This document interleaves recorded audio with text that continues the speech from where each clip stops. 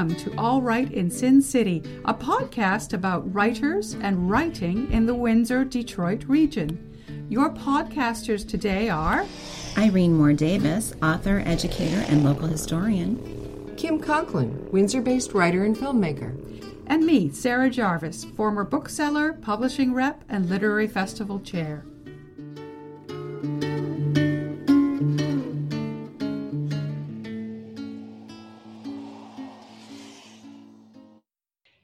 This recording takes place online with safe physical distancing. Our featured guest this episode is Dorothy Mahoney. Dorothy Mahoney is the author of several poetry collections, including Off Leash with Palimpsest Press.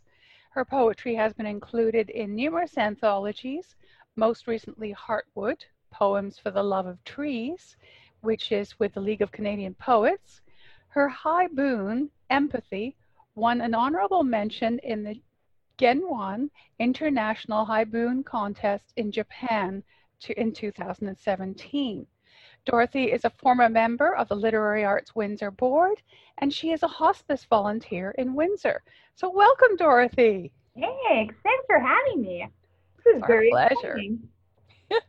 So you've been writing poetry for a while now. What got you interested and started writing with poetry? Well, it's kind of an odd story in a way, in that what happened was my teacher in grade school had passed away, and as a way of coping, the teachers had us write poems for a tree dedication, and my poem was selected to be one that would be read. And I still remember them calling me into the office and asking if I would change one line. I remember thinking that the poem should somehow symbolize the teacher as a tree, and so I said that he branched out discipline, and they didn't really like that line. But it was a pretty serious ceremony, and I think after that I thought, wow, I think I can do this. This is something that's a real gift that I can cultivate. And so after that, I wrote all the time. And then, ironically enough, my husband's cousin was doing a family history book, and she asked if I would write a poem for it. So I wrote about trees and how trees have roots, the way that the family had roots, and so on.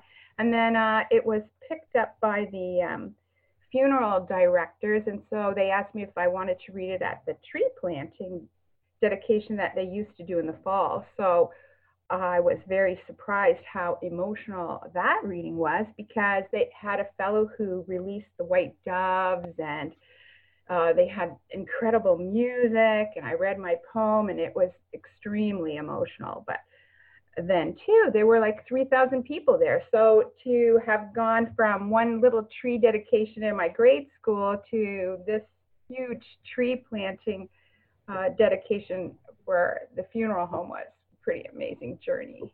And then the anthology of the tree poems by the League, it all has kind of come full circle. Do you work in other genres as well, prose, fiction? I mainly write in poetry, but with crossing into Haibun, I find myself writing more prose. There was a time when I was a little bit stuck on what to write about, so I devised a schedule for myself. In the morning, I would get up, make a pot of coffee, sit down. Then there was a website called Drabbler, and what they wanted you to do, a drabble is 100 words. So the screen was set up, and it would count each word as you typed it in. So every morning I would write a drabble, whether it was good or not. And the people on that website were very kind. They would always comment on what worked, what didn't work.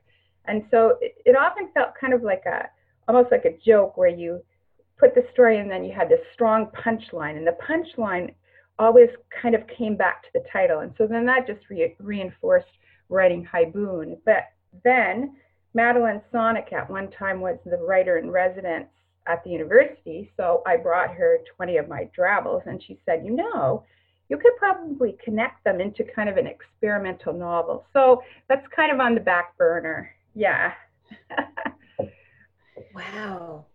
So, Dorothy, selecting a specific style of poetry, such as haibun, which is a combination of prose and haiku, presents a certain challenge of adapting one's ideas to a form. What drew you to that style? Well, it's funny because I took an online course with Patrick Lane, and one of the assignments was to write a haibun, and I just sucked at it. It was awful. And then I thought, well, I could write a haiku, and I practiced that. And then at that point was when I was writing the drabbles, and so because I wrote them every day, I had over 100 of them. I started to get better at the prose writing, and then it became a real challenge to try and put that little hook of the haiku at the end. I kind of see it like a triangle. So you've got the title, you've got the prose, and you've got the haiku, and they all have to link together somehow without actually repeating themselves. So it's a kind of a puzzle that you solve for yourself, I guess. That's the challenge. Are there other poetic styles that you use in your work? It seems that I'm really drawn to the condensed, compact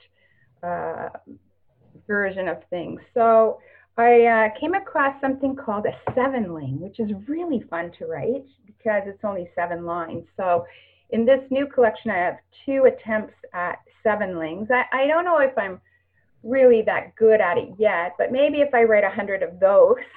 So it's based on a poem that Anna Akhmatova had written. She's the Russian poet, and so her poem has kind of gone widespread, and so it suddenly became called a 7-ling, and it's a fun form to try and master. So Windsor has a very supportive writing and listening community. How have you tapped into the community to support your own writing? Windsor is really amazing. I mean, there's your podcast, which I've just recently discovered, and I love your logo. I think you should do a T-shirt. I think they would really sell. It's so cool. But we're very lucky. I mean, there's over 6 presses in Windsor, and you know all of them, I'm sure. But then too, we have some really unique writers. So I know one of my favorites, Vanessa Shields. I like to go to her mouthpiece, things that she used to do. In fact, at one point, I got a mouthpiece pen and a mouthpiece pillow, and she's just a lot of fun. And I've been to her Gertrude's room, which is a lovely, lovely location. She's just such a good, well, her blog too. She's just a real good supporter of other writers, and her poetry on demand. She's very clever. She's really creative. I always love talking with her, and sometimes we'll meet and talk about poetry, and she really is the kind of motivational speaker you want when you're writing. And of course, Marianne Mulhern, she's wonderful to talk to too. I have coffee with her. I used to belong to a small writing group with Lenore Langs and now deceased Danny Pepper and Marie Groundwater and Karen Olette, and we would meet frequently, and we put out some anthologies through Cranberry Tree Press. But there are a lot of wonderful writers, and I find too, if you can link with another community. For example, I was very fortunate in that I went out west and met a lot of the West Coast poets. And so when they come into town, they often stay at our place. So I've had Wendy Morton here and Barbara Palman and some of the other poets from out west. And so when Terry Ann Carter comes, she was the past president of Haiku Canada. And so when I know she's in town, sometimes she stays with Marianne, and she's stayed with Marty before, and she stayed with me. But I like to have a salon night where we do a renku, which is really fun. You invite, 7 or 8 people, and you take turns linking haiku in a long renku, and she is definitely a renku master. She's awesome. So I think when you are a writer in such a supportive community, you get together as often as you can, and you support each other's readings and, hang out together. That's part of the fun. Can you tell us a little bit, speaking of the community, you've also branched out into working with the hospice. Can you tell us a little bit about that and your role as a volunteer? Sure. Maybe that's a bit of a long story, but what started it really was my husband had prostate cancer, and at that time they didn't have a Da Vinci machine in Windsor. So we had to go to Hamilton, and in Hamilton they have a wonderful place called the Mark Priest House.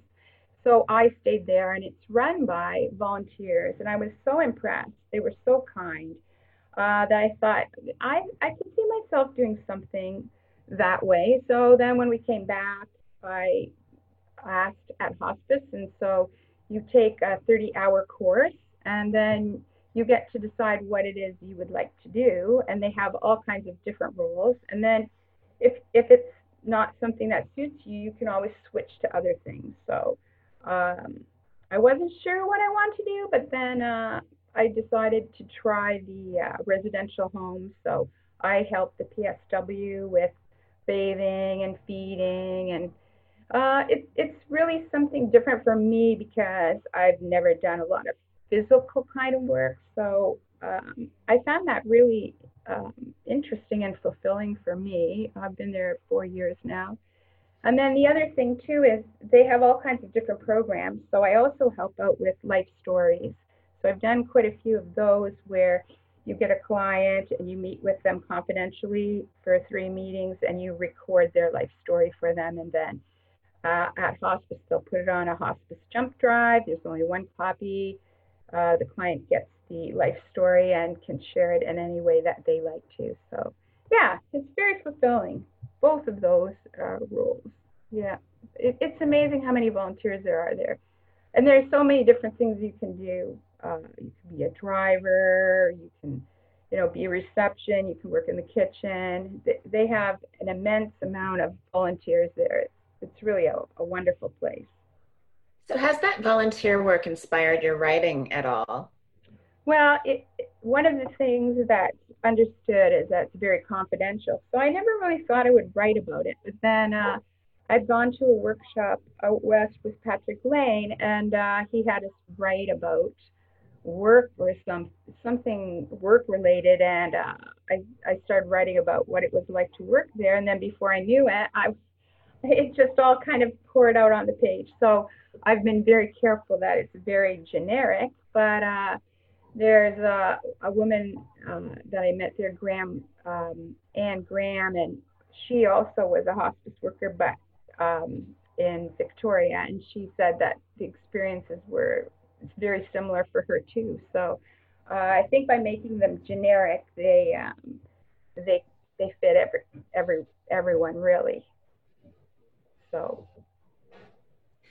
conversely, does the work that you do as a poet have any impact on your work as a volunteer at hospice? Does the poetry help you with that work? I guess all writing is therapeutic, right? So, I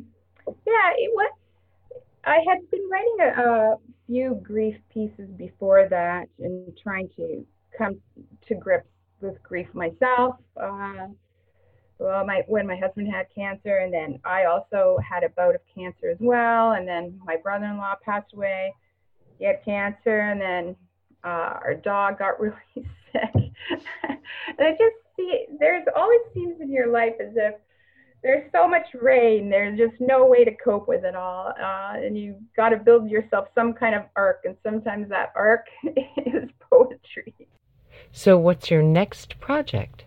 I've been doing quite a bit of traveling, and so I thought that maybe some of the travel poems would come to play in this new collection, but my editor, Dawn Crescent at Palimpsest Press, is really good at focusing a project. So she took the travel poems out, and she said, I know you travel a lot, but these don't really fit in here, even though I tried to sneak rain into absolutely everyone.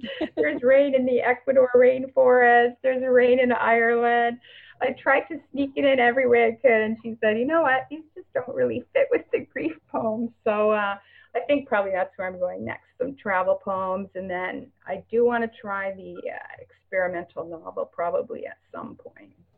I'm still working on that beautiful image of the ark and the image of rain, and I think that's great. Oh, thanks. Fodder, yeah. Yeah.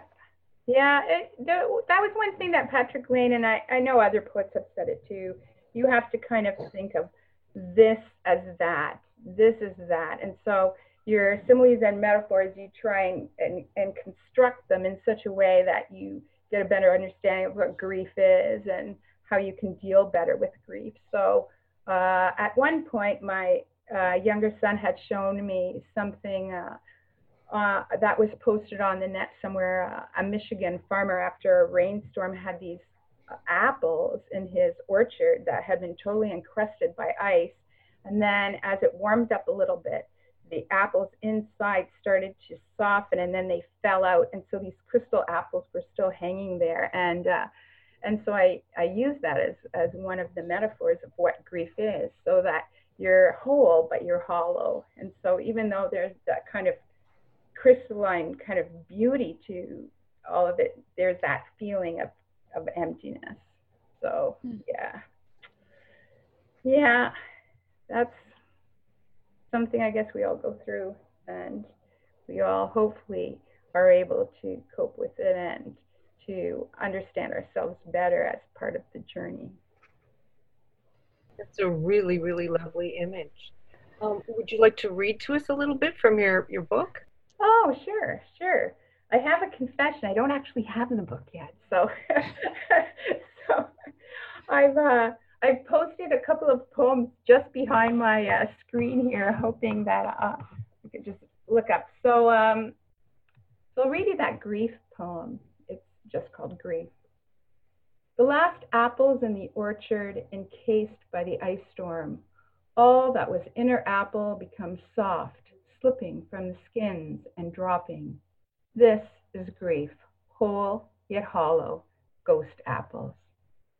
It's interesting too, though, if you're really aware of things that are going on around, and I guess it's kind of a purposeful noticing. And so at one point, our daughter-in-law, she's from China, her uncle sent us a gift, and they were the most incredible things. In fact, later I had to look it up on the internet because I wanted to know more about it. But there's a part of China where they grow these incredible mandarin oranges, and so what happens is they're hand-picked, and they hollow them out, and then they put the tea inside, and then they put them out into the sun to dry, so that you have this little pouch that's orange peel on the outside and tea on the inside, and then it's called ganpu, and so then you make the tea.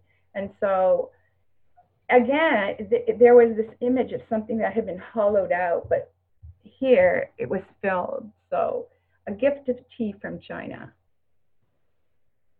How like a poem, ganpu, a hollowed orange, hand-filled with loose tea, dried in the sun. In the quiet serenity of bird paradise, mandarin trees and rich soil of the Pearl Delta, so far from here. Lift it from the paper, hold it in your palm, wake it with the first rinse, close your eyes, breathe in, let the words steep. Wow. I find this collection probably has been the strongest in terms of imagery for me, definitely. So I'll read you the piece that went to Japan. I was driving home from a shift, and again, it's one of those purposeful noticing things. The car in front of me had a license plate, and the license plate said M-P-A-T-H-Y. So I was following empathy home. It was so quick. Yeah. I don't know whose license plate it is. Maybe you've seen it too. So it's called Empathy. And it's a haibun. So I was really trying to focus on the triangle aspect of the title, the prose piece, and then the haiku. Empathy. This is a license plate on the car ahead of me as I drive home from my shift. A woman stayed in room 1 while we washed her mother, a broken bird with bone cancer, arms bent against bare chest, fingers darkened, no longer able to hold on to things. The daughter talks about her heart and her head, how her mother wanted to die at home, and her heart tugs, but her head knows she cannot care for her. Each movement starts a whimper, hip fractured, head curled against neck. This is what it comes to, she says. You do what you can do. You do. Cracked cup, slow leak across the counter. It's sad work sometimes, but people there are very good, and there's a lot of love, which is so important. So as for the 7-ling that I had mentioned earlier, this one is called When the Pandemic Starts. When the pandemic starts, they tell us, self-isolate, cough into your elbows, scrub your hands. In other countries, patients on ventilators die alone, corpses stacked in refrigerated trucks. There are no funerals. Our can opener breaks. Before us, cans that won't open, expiry dates sealed. We've been seeing quite a few different birds lately. I think the storms are kind of blowing them through, although some people are saying too with, less traffic and less noise and less pollution. So I was very surprised the other day to see an indigo bunting in our backyard. And I had written a poem called Lazuli Bunting, but they're not exactly the same. The indigo bunting is all blue, and the lazuli has kind of a white chest to it. But some time ago in the paper, there had been an article about a woman who had seen this bunting at a very strange time. Lazuli bunting. Now I study sparrows closely as they flit through hedge gaps, descend on fallen seeds, and ascend as quickly with junco and chickadees. Just 4 days ago, in 0 temperature, a woman saw a bird with white wing bars and a spot of blue, a lazuli bunting, which should be wintering in Mexico. How often you see only sparrows because that's all you think you see. Once it is spring, how brilliant blue the bunting. And I think that's that whole purposeful noticing that it's so easy just to look out there and go, oh yeah, there's some little beige birds out there doing their thing. But there are some pretty amazing things when you look closely. And I guess that's really what writing is about, looking closely. When I was thinking about the collection and the whole metaphor of rain, there was a Bob Marley quote that I really liked. Some people feel the rain, others just get wet. So, it depends just your capacity for emotion and empathy and feeling and love, I guess. Yeah. It's wonderful. When is the collection coming? I know there have been delays because of the situation. When is the collection coming out approximately? In June. I hope in June. Yeah. Okay. I know that they are taking some advance orders, but I'm hoping in June. Yeah. It's wonderful. Thanks. Thank you so much. Well, thank you, Dorothy Mahoney, for joining us with this episode, and we look forward to reading this wonderful book. It's just been a joy to talk to you. Thank you. Thank you. Thank you so much. I really enjoyed it. Thanks for joining us. Look for more episodes of All Right in Sin City wherever you listen to podcasts, or check out our website, allrightinsincity.com. For information and announcements of new podcasts, sign up to our email list or follow us on Facebook and Twitter.